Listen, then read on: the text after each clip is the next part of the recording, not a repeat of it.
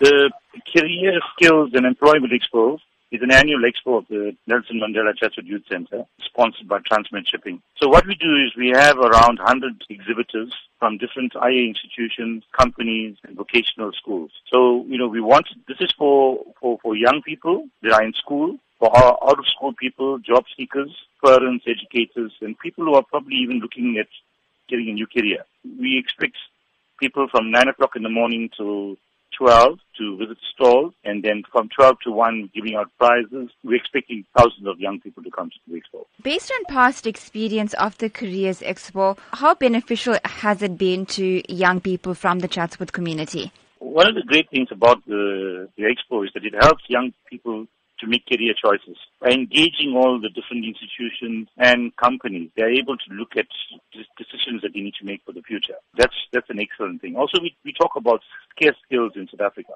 All the different things that people should be, the kind of careers that people should be looking at. And then also the job opportunities that are created by companies. They come there and they try to recruit young people into jobs or learnerships and that kind of stuff.